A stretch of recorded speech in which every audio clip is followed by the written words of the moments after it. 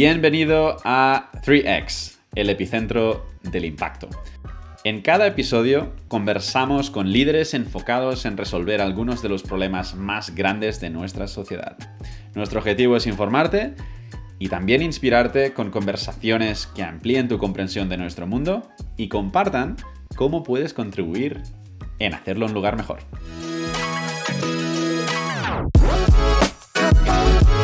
En el episodio de hoy hablamos con Xavi Pont.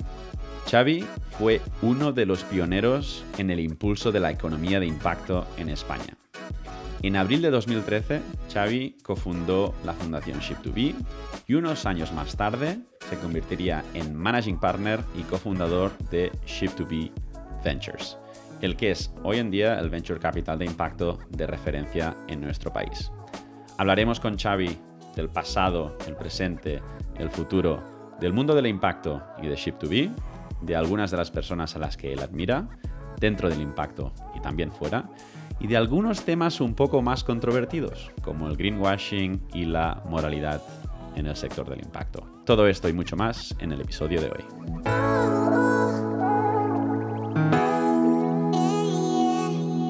Muchas gracias por estar aquí con nosotros. Nos parecía una conversación muy interesante esta contigo y con lo cual te hacemos que te hayas tomado el tiempo. Y quería empezar un poco más por la parte profesional, digamos, luego iremos a temas más personales, pero en la parte profesional estaba mirándolo ayer, ¿no? Has hecho tantas cosas hace tanto tiempo, yo creo que antes de que se inventara el impacto ya, como tal, y te quería preguntar, bueno, ¿por qué empezaste en este mundo? ¿Cómo fue? Y luego ya, pues, conectarlo con Ship2B, ¿no? Pero ¿cómo empezaste? ¿Cómo fue eso?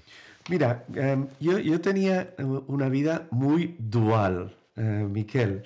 Yo por un lado tenía la empresa familiar, que soy del Grupo Borges, soy cuarta generación del Grupo Borges, y yo estudié ESADE, después hice el MBA en el IES y tenía una línea muy de administración y dirección de empresas y muy de carrera profesional en el ámbito empresarial. Pero por otro lado, tenía otra dimensión en donde y soy un apasionado de las humanidades, estudié también la licenciatura de psicología y siempre estuve muy activo socialmente y también a nivel político y lo tenía como dos mundos totalmente separados. Y yo creo que entré en colapso con los dos mundos. Por un lado, el mundo empresarial, me sentía vacío en el mundo empresarial, sentía que no, como que me faltaba algo.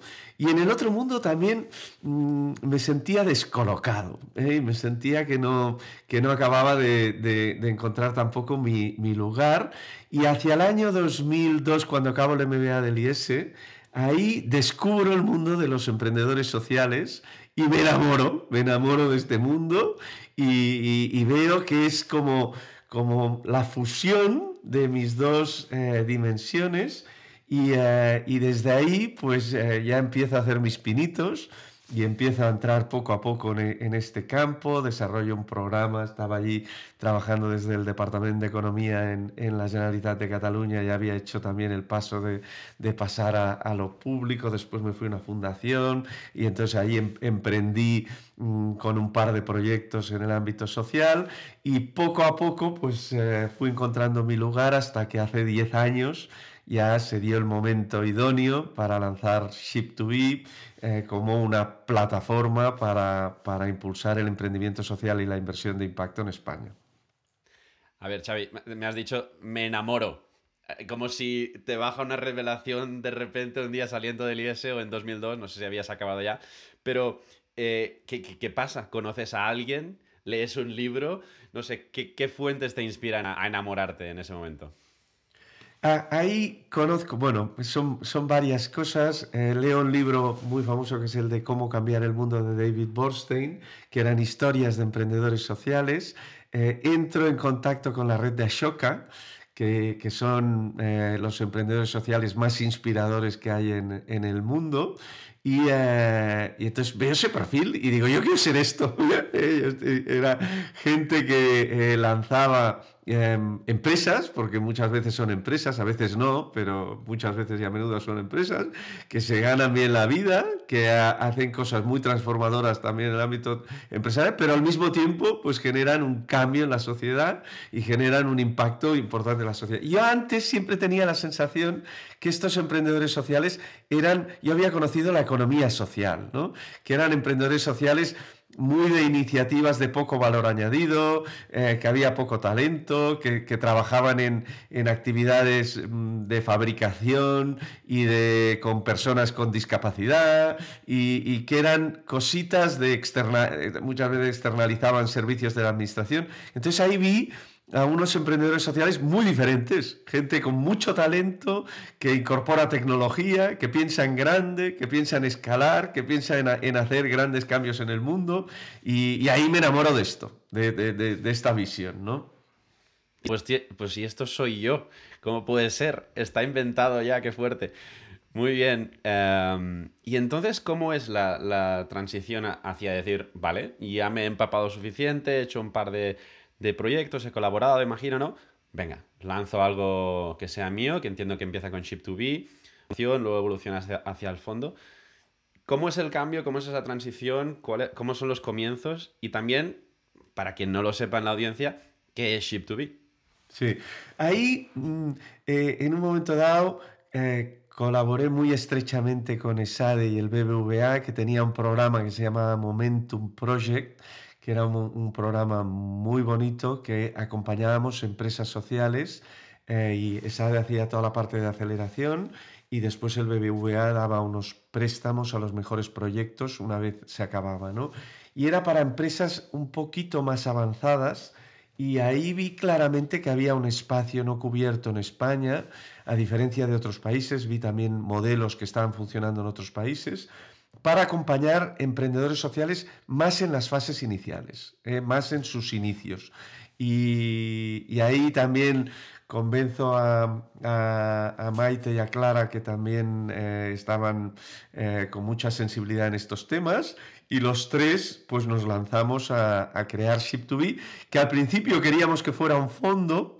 Ahí vimos que un fondo íbamos a fracasar, no teníamos para nada los elementos necesarios para poder lanzar un fondo, y al final decidimos crear una fundación para acompañar emprendedores sociales, que es una fundación, es la Fundación Ship2B, que la creamos en el año 2012. Y el objetivo era acompañar emprendedores sociales visionarios que quisieran hacer un cambio en el mundo. Y los 5 primeros emprendedores sociales que acompañamos, los 5 fracasan. Con lo cual no conseguimos ni lanzar el fondo, ni acompañar a los 5 primeros emprendedores. Y ahí tenemos, claro, también estábamos sin cobrar, habíamos montado un patronato con gente bastante potente, pero que no ponían dinero, sino que ponían pues todo su conocimiento y todos sus contactos, y ahí tuvimos un momento de crisis importante, pero ahí pues bueno, supimos dar el paso siguiente, que fue lanzar un programa de aceleración ya con un call, en donde la gente podía aplicar, había una selección, había un acompañamiento de formación y de mentorías a lo largo de 10 meses, y aquello ya conseguimos los primeros sponsors y conseguimos los primeros partners del programa, y fue nuestro primer éxito. Y ahí ya pudimos respirar un poco, y ya pudimos contratar también las primeras personas. Y poco a poco la historia de la fundación fue una historia de que cada año hacíamos 2 cosas bien y 5 mal, ¿eh? Y poco a poco pues fuimos creciendo, y de empezar con un presupuesto de 30.000 euros, pues después pasamos a 200.000 euros, a 500.000 euros, a tal. Ahora a día de hoy ya estamos casi en 1,5 millones, y 10 y 20 personas trabajando en la fundación, y tiene diferentes programas la fundación. El principal es el de aceleración de startups, que se presentan pues 1.000 startups cada año de toda España, y seleccionamos 30 o 40 proyectos que aceleramos durante 2 periodos. Ahora hacemos 2 periodos de 6 meses cada uno. Pero tenemos un programa para corporates, tenemos un programa para fundaciones y asociaciones que son proyectos innovadores de non-profits. Tenemos un gran evento que movilizamos un montón de gente que se llama el Impact Forum, y poco a poco pues, la fundación se fue consolidando como proyecto y al mismo tiempo fuimos desarrollando el brazo inversor. Que el brazo inversor ha tenido como 3 fases. Tuvo primero una red de inversores en donde básicamente intermediábamos, como Sadeban o Lieseban, entre las mejores, las startups mejores que salían de los programas de aceleración. Después ya nos atrevimos a lanzar el primer fondo, que fue un fondo no regulado, que lo gestionábamos desde la fundación, que invirtió en 23 proyectos y que se invirtió hace 7 años y solo ha caído uno de los 23 proyectos. Y después ya lanzamos la gestora, que ahí fue ya el gran momento de éxito de Ship2B, en donde ya levantamos un fondo de 55 millones de euros, que es el que estamos gestionando a día de hoy, que estamos en la mitad del periodo de inversión, con lo cual creamos otra estructura. A día de hoy Ship2B son 2 proyectos. Es una fundación con 20 personas que gestiona un presupuesto de 1,5 millones de euros y que hace programas para impulsar la economía de impacto en España, sobre todo. Y otro proyecto que es la gestora de inversión, Ship2B Ventures, que gestiona los fondos, gestiona ese primer fondo que hicimos de presemilla y después gestiona el fondo de Social Impact Fund, que hemos levantado 55 millones y que a día de hoy estamos en la mitad del periodo de inversión. Brutal. Enhorabuena primero, porque pasar del primer concepto, todos son fracasos, ¿no? Todos son entre comillas, errores a todas estas cosas, me parece increíble. Y otra vez, yéndome para atrás, para pasar de, ostras, ese comienzo más pequeño y más duro hacia todo esto, ¿me podrías nombrar, no sé, un error que decir, ostras, miramos atrás y esto lo hicimos muy mal, pero que a veces los errores sirven porque aprendes mucho? Entonces, ¿de qué error habéis aprendido mucho? Y una cosa buena que diga es, mira, esto también mirando atrás lo hicimos muy bien y es parte del éxito de hoy día en Ship2B. Errores, de hecho ahora tengo previsto hacer una sesión con los 2 equipos, que hacemos una cosa que le llamamos el Lunch and Learn, y es una sesión de los errores de Ship2B, voy a poner, y me salen más de 15 grandes errores en Ship2B. Brutal, es decir, hemos hecho un montón, quisimos lanzar el fondo demasiado pronto, después quisimos lanzar la gestora también de inversión demasiado pronto y también fracasamos una segunda vez, quisimos hacer en un momento dado demasiadas aceleradoras y teníamos casi 8 aceleradoras distintas y el error principal que hemos cometido es que tanto Clara, Maite y yo somos muy expansivos, y por tanto a veces nos ha costado focalizarnos, y tú sabes mejor que nadie que la vida muchas veces va de saberse focalizar bien, ¿no? Y entonces ese yo te diría que los errores principales que hemos tenido han venido por esa ansia expansiva que tenemos tenemos muchas ideas, queremos hacer muchas cosas y al final la vida te da para lo que te da, ¿no?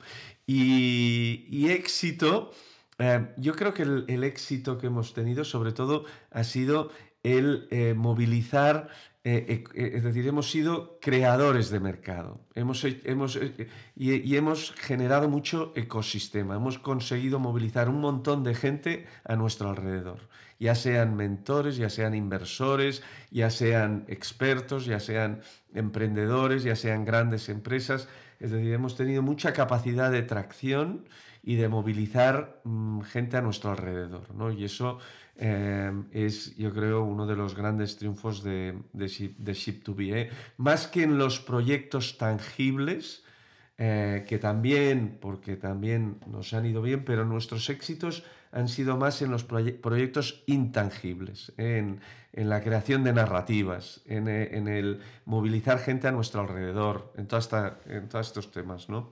Temas de quizás sin narrativa, storytelling. ¿Cómo se moviliza tanta gente hacia un lugar que no tiene historia en ese sentido, ¿no? Porque a veces atrás y dices, bueno, si hay este sector que lleva tantos años, vamos a imaginar que va a durar tantos más.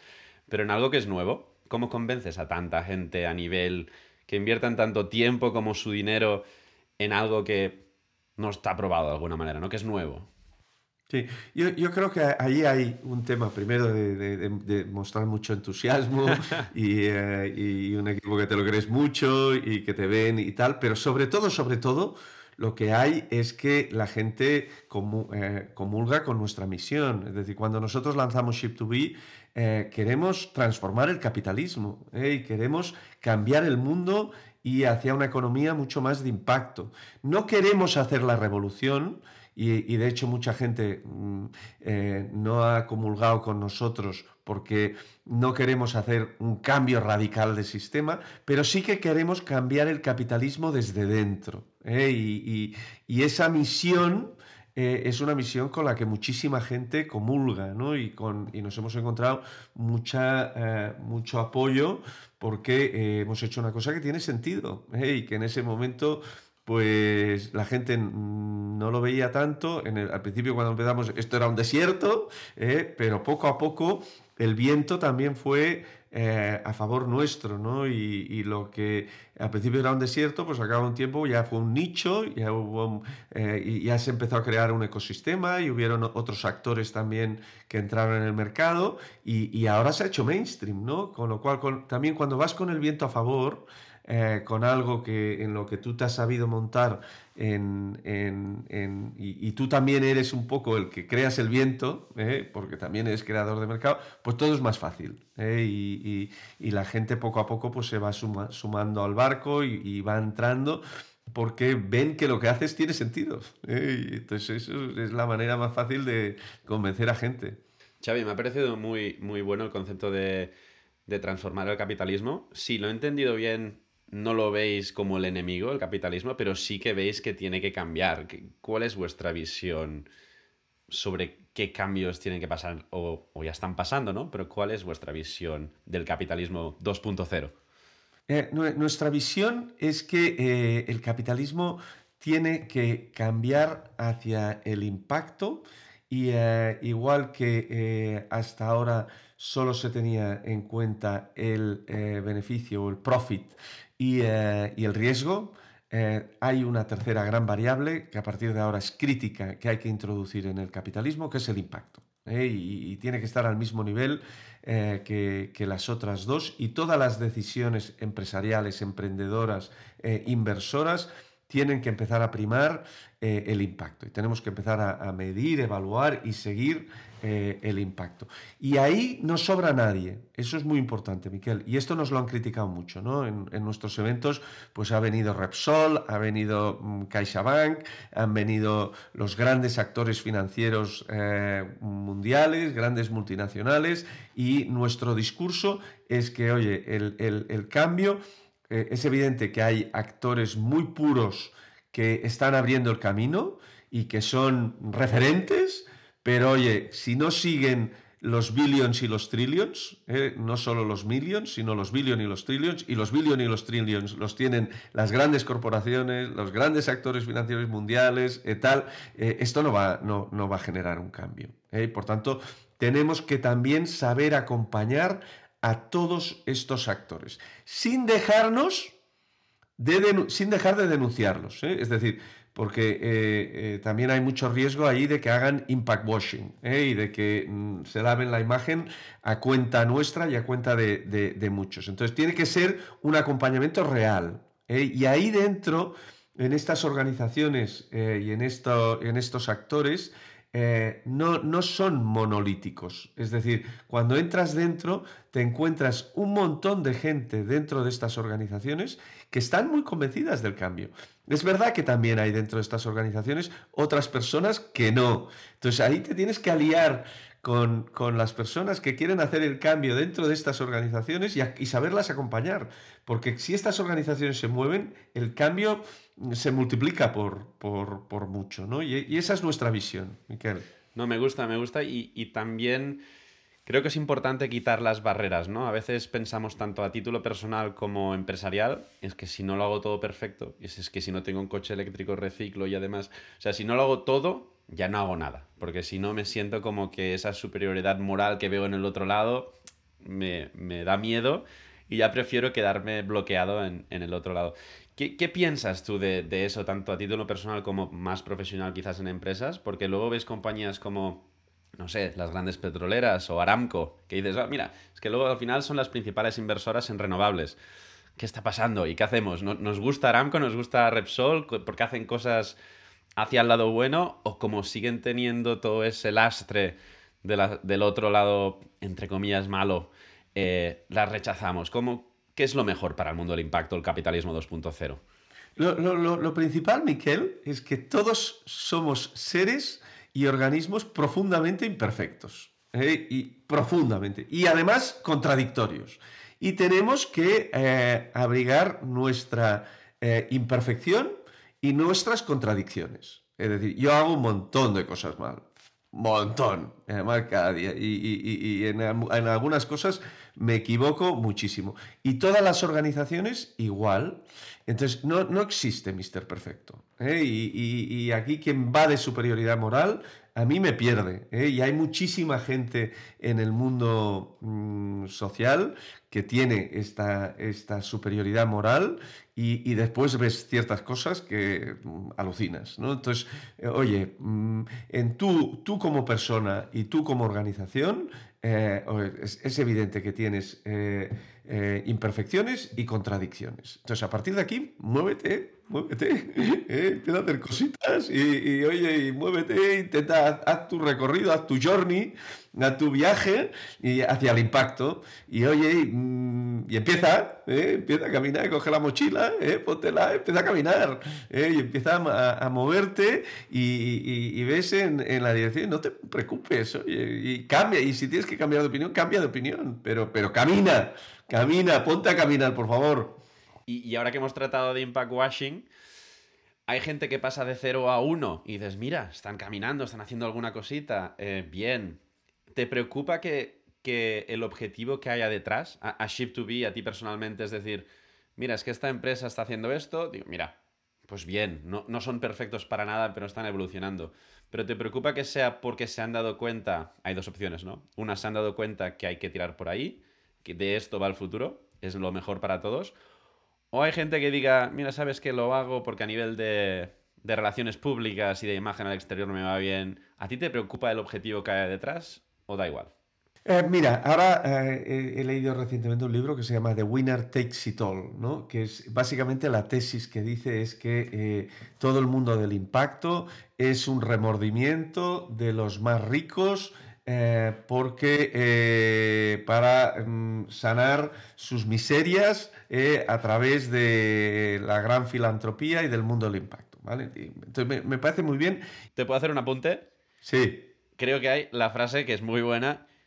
He who wants to give back is because he took too much. sí, exacto. Va por ahí, ¿no? Y te lo encuentras, es decir, es verdad que los que perjudican más al planeta después te sorprenden de ver de que son los que invierten más en energías renovables o de los que invierten más en filantropía y estas cosas. Y es verdad en cierta medida, ¿no? Pero eso para mí no es excusa para dejar de hacer. Es decir, aquí esto no hay grandes conspiraciones internacionales. Aquí lo que hay son personas y organizaciones, cada una con sus agendas, cada una intentándolo hacer bien, cada una también con sus contradicciones. Es decir, oye, esto es impact washing o es impacto de verdad, ¿no? Y ahí es verdad que hay que vigilar con aquellas corporaciones y organizaciones y tal que hacen algo para poder seguir haciendo lo otro también. Entonces, mal, vamos, es decir, si esto lo hago para cubrirme de mi actividad principal y mi actividad principal es algo muy insostenible, pues ahí tengo un problema, ¿no? Por ponerte algunos ejemplos, ¿no? Oye, Zara, O IKEA, que son dos... Oye, es moda efímera, vamos a comprar 10 veces ropa, antes íbamos a comprar 3 veces ropa, y compramos también muebles que rápidamente se desgastan y tal y cual. Bueno, pues ahí tiene un problema Zara. Y después dices, ostras, son las dos empresas más punteras en responsabilidad social y ganan todos los premios en responsabilidad social. Y son de acuerdo, pero oye, ahí hay una contradicción, ¿eh? Y ahí Entonces, ¿cuál es el problema? Que coño, es su ADN, ¿eh? Es decir, ahí su modelo de negocio está basado en la moda efímera y está basado y lo mismo con Repsol, lo mismo con las empresas automovilísticas. Entonces, ahí tienen que saber reinventarse y realmente trabajar hacia la sostenibilidad también en su modelo de negocio. Y eso es muy fácil de decir y muy difícil de hacer, porque no se pueden tirar un tiro en la nuca, y eso no va a pasar, de que se tire un tiro en la nuca y de repente digan, no, oye, pues dejamos de existir, porque perjudicamos al planeta, no. Pero sí que hay un viaje que tienen que saber hacer, que no tiene que ser un viaje hipócrita, tiene que ser un viaje verdadero. Es decir, no hago esto para cubrirme de todo lo otro, ¿no? Y ahí las empresas tienden mucho a publicar, es decir, tendrían que publicar memorias de insostenibilidad, no memorias de sostenibilidad. Ya sé todo lo bonito que haces, ya sé pero oye, lo que te guardas debajo del tal, lo que tienes en el garaje, aquello que no explicas, es decir, todo aquello que verdaderamente te hace insostenible, ¿eso qué? ¿Me lo escondes? ¿Me haces ver que no existe? ¿Miras hacia otro lado? No, tenemos que poder hablar también de eso.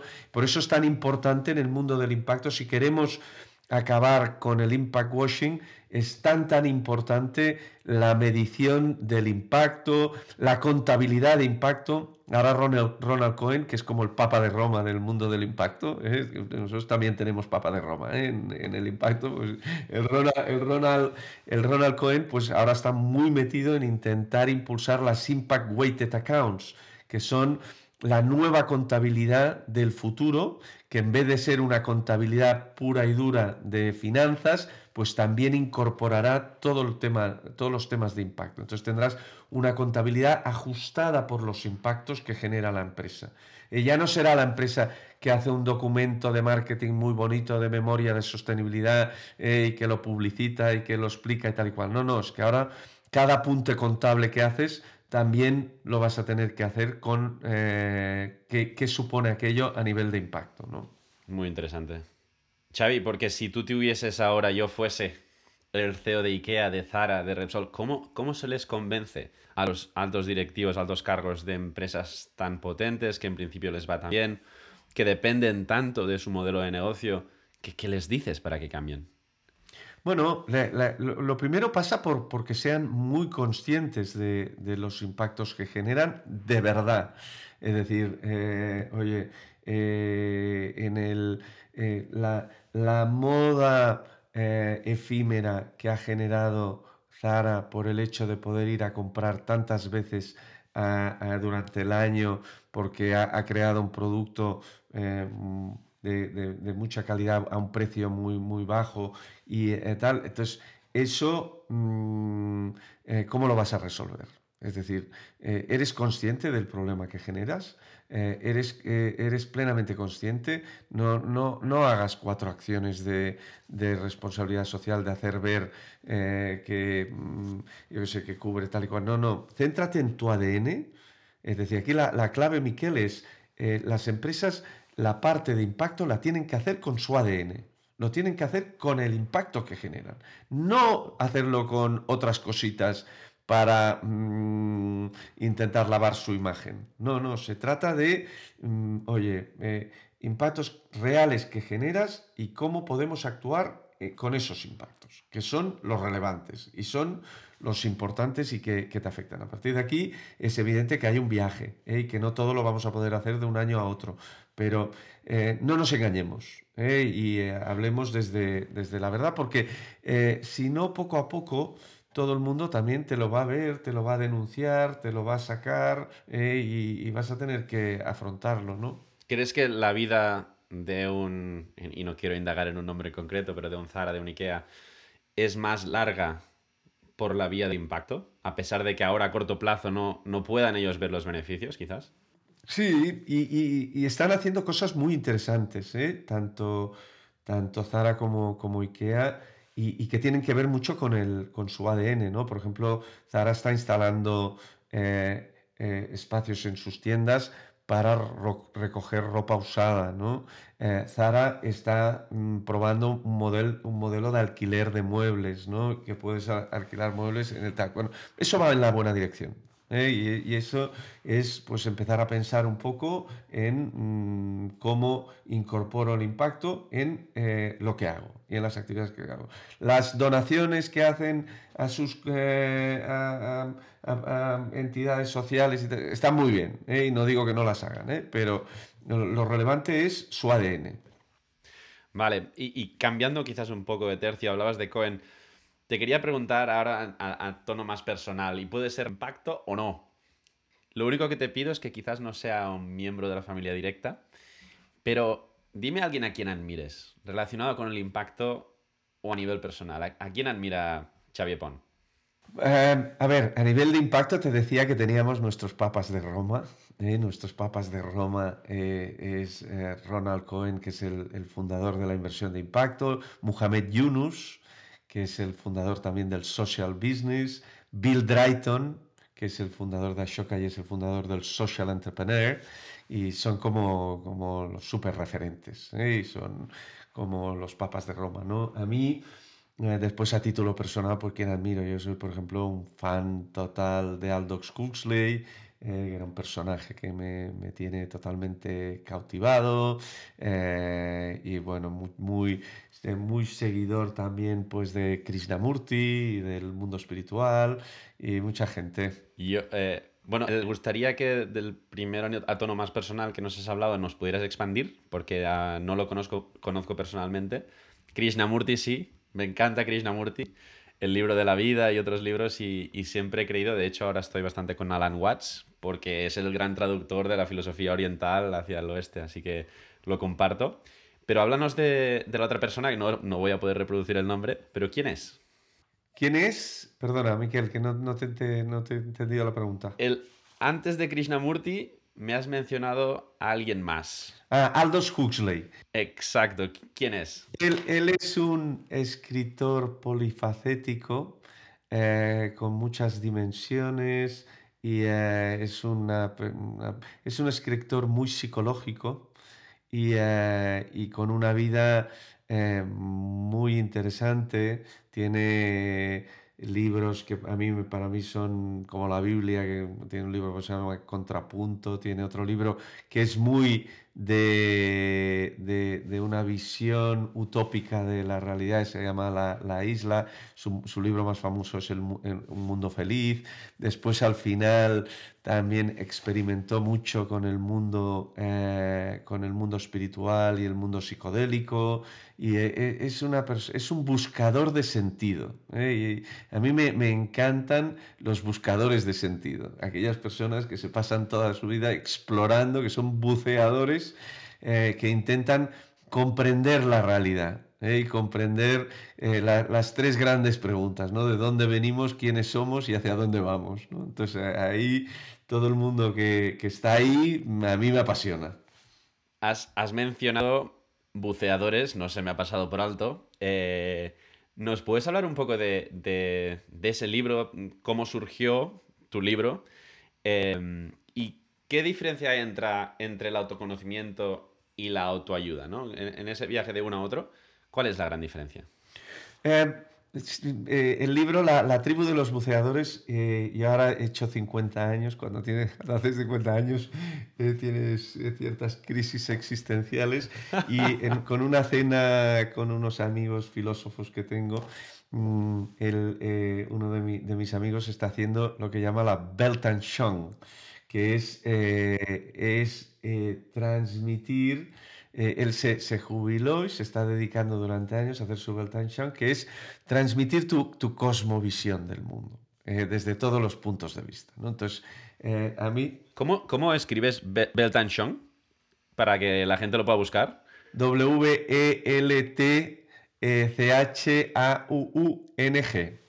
Weltanschauung. Weltanschauung. Y entonces la Weltanschauung pues es este ejercicio en un momento dado de tu vida de decir, oye, yo lo veo así, esto yo lo veo así. Entonces mi idea es hacer una trilogía. He hecho el primero, que es más de psicología y autoconocimiento. El segundo, que es más de las grandes preguntas, que es más de ciencia, filosofía y mística, y que va más de el misterio, que es el misterio, es decir, dónde estamos, y qué es el mundo.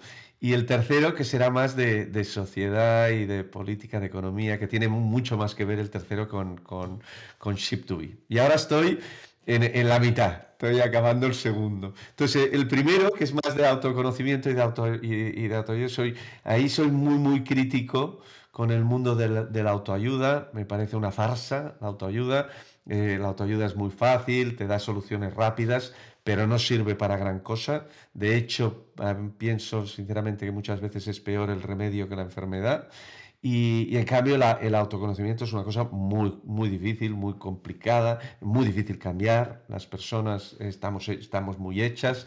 Cuando nos planteamos cambiar, ya estamos muy hechos, ¿eh? Y ahí no es nada fácil. Y el camino para generar cambios y para crecer a nivel personal es un camino duro, difícil, complicado. Y a mí me encanta una metáfora, que es la metáfora del nadador que va hacia una boya, y está allí nadando, y a la que se descuida vuelve a estar en la orilla, ¿no? Y eso es un poco el autoconocimiento, ¿no? El autoconocimiento cuesta mucho ir llegando a boyas, ¿eh? Y lo cual no quiere decir que no llegues, ¿eh? Es decir, con mucho trabajo, cuando uno se dedica, se esfuerza, pues y al cabo de unos años mira para atrás, dice, oye, algo sí que he cambiado, poquito, pero algo sí que he cambiado. De hecho, volviendo a Krishnamurti, una de las cosas más importantes del autoconocimiento es que es la raíz, el origen del amor propio también, ¿no? Si no te conoces, ¿cómo te vas a querer un poco? ¿Nos puedes compartir algún consejo a, a la gente que quiera embarcarse o que ya esté en ese viaje de autoconocimiento y que no quiere las drogas baratas del momento de, voy a hacer este curso o lo otro? No, no. Un viaje de verdad hacia el autoconocimiento. ¿Qué ingredientes tiene? ¿Qué consejos nos das? A ver, dos consejos. Primero, el viaje es de cada uno, ¿eh? Y precisamente muchas veces yo huyo de métodos, fórmulas, consejos y tal y cual, porque eso precisamente es la autoayuda, muchas veces. Pero yo te diría, en mi caso, yo al final, después de 30 años viajando y de trabajando, básicamente me he dado cuenta de que el trabajo, yo al menos lo planteo como en cuatro grandes espacios, ¿no? Yo creo que hay un espacio energético, de trabajar muy bien la energía, el control de la dopamina, que dicen, y que esto tiene mucho que ver con mantenerte bien físicamente, y el dormir, el ejercicio, la alimentación, la respiración, todas estas cosas. Cuando tú fluyes y cuando tienes buena energía, ves el mundo bien y te afecta el mood, el estado de ánimo. Y cuando tienes buen estado de ánimo, la circunstancia no importa, vas a ver la vida bien y vas a estar feliz. Y cuando no tienes buena química, estás jodido, y lo vas a ver todo, por muy bien que te vaya la vida. Y con lo cual, hay una primera dimensión energética, de saber trabajar bien la energía. Hay una segunda dimensión que es muy de Krishnamurti, que es la de la presencia y el desapego, ¿no? Y la de la observación, el observar, entender que no eres tus pensamientos y no eres tus sentimientos, aprender a observarte, aprender a estar en el aquí y ahora, y aprender a desapegarte del mundo, y aprender a tener cada vez mucha más presencia, ¿no? Y ese es un trabajazo del copón, y es una segunda gran dimensión, ¿no? Después, para mí, hay una tercera gran dimensión, que es la contraria, que es la del apego, es la del sentido, es la de meterte en las cosas que verdaderamente resuenan contigo. Es la de liarte la manta a la cabeza con proyectos y con cosas y pero sin olvidar lo anterior, que te tienes que desapegar también de las cosas, ¿no? Entonces, ahí hay una combinación entre buscar el sentido y al mismo tiempo saberte desapegar de lo que te da sentido, ¿no? Ese es y la cuarta dimensión para mí es la del amor, la conexión, el hacer todo esto conectado, conectado con los otros y vibrando desde el amor y sobre todo generando relaciones bonitas y en tu vida, ya sea con tu familia, tu pareja, tus amigos, y esta última dimensión, si no la tienes, todo lo demás también se cae, ¿no? Entonces, para mí, mi trabajo personal, que es el mío, y que oye, aquí hay metodologías para dar y vender, lo estructuro mucho en estos 4 bloques. Me parece muy, muy interesante. Y quizás uniéndolo con lo que has dicho al final de la conexión con proyectos, con gente, etcétera, me gustaría quizás acabar con una reflexión que creo que tiene sentido a nivel de impacto y esta conversación que estamos teniendo, que es la conexión con la naturaleza. Es decir, tengo la teoría de que parte del motivo por el cual no se ha sumado más gente ya al mundo del acto es porque vemos como que hemos nacido en este mundo y no de él, que la naturaleza es como parte del equipo contrario o es otra cosa, esa piedra, ese árbol, ese perro es totalmente separado de mí, no tiene nada que ver conmigo y creo que eso forma parte de el problema, ¿no? Esa poca conexión que sentimos con el mundo, con lo que nos rodea, hace que también sea más difícil entrar a, pues, colaborar para hacerlo un lugar mejor, etcétera. ¿Cómo enfocas tú, bueno, primero si corroboras esto o no, y cómo crees que podemos cambiar o qué podemos cambiar para que a nivel de sociedad nos sintamos un poquito más conectados con este mundo que al final estamos hechos de las mismas cosas y pertenecemos a él, ¿no? ¿Crees que mejorando esta conexión con la naturaleza mejoraría algo? ¿Y cómo podemos hacerlo? Sí. Mira, Miquel, a día de hoy hay una lucha y una guerra abierta sin cuartel entre 2 cosmovisiones del mundo, que es la cosmovisión materialista y la cosmovisión idealista, que viene de la época griega, y viene de la filosofía y del materialismo y el idealismo, pero que a día de hoy ya se ha traído al mundo científico. Y el mundo materialista es un mundo en donde somos polvo del universo, nada tiene sentido, venimos de la materia, cuando nos muramos no hay nada más, y oye, cada uno que haga lo que pueda en este mundo. Estamos separados, vivimos aquí y nada tiene un sentido existencial o un sentido místico, y esto es lo que hay. Y a día de hoy te diría que el 60-70% de los científicos están aquí, el 50% de los filósofos y el 0% de los místicos, ¿no? En cambio, en la cosmovisión idealista, que es una cosmovisión que pone mucho foco en la consciencia y que pone mucho foco en que todo está unido y que pone mucho foco en la unidad y en que todo...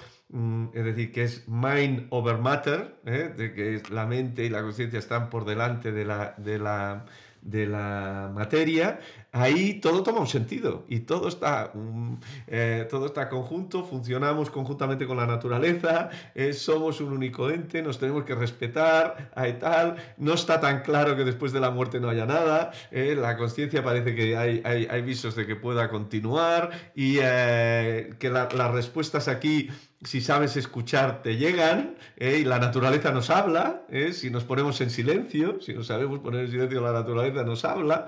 Entonces es una cosmovisión que nos da un sentido, que como humanidad, y que estamos aquí por algo, hay un relato, hay hay un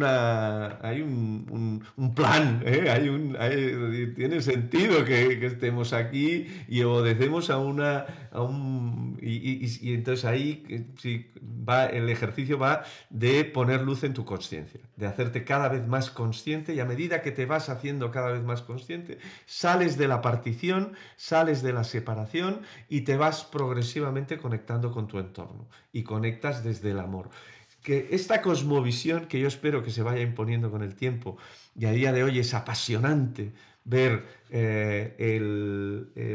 los experimentos científicos que se están haciendo en campos como las experiencias cercanas a la muerte, en campos como la telepatía, en campos como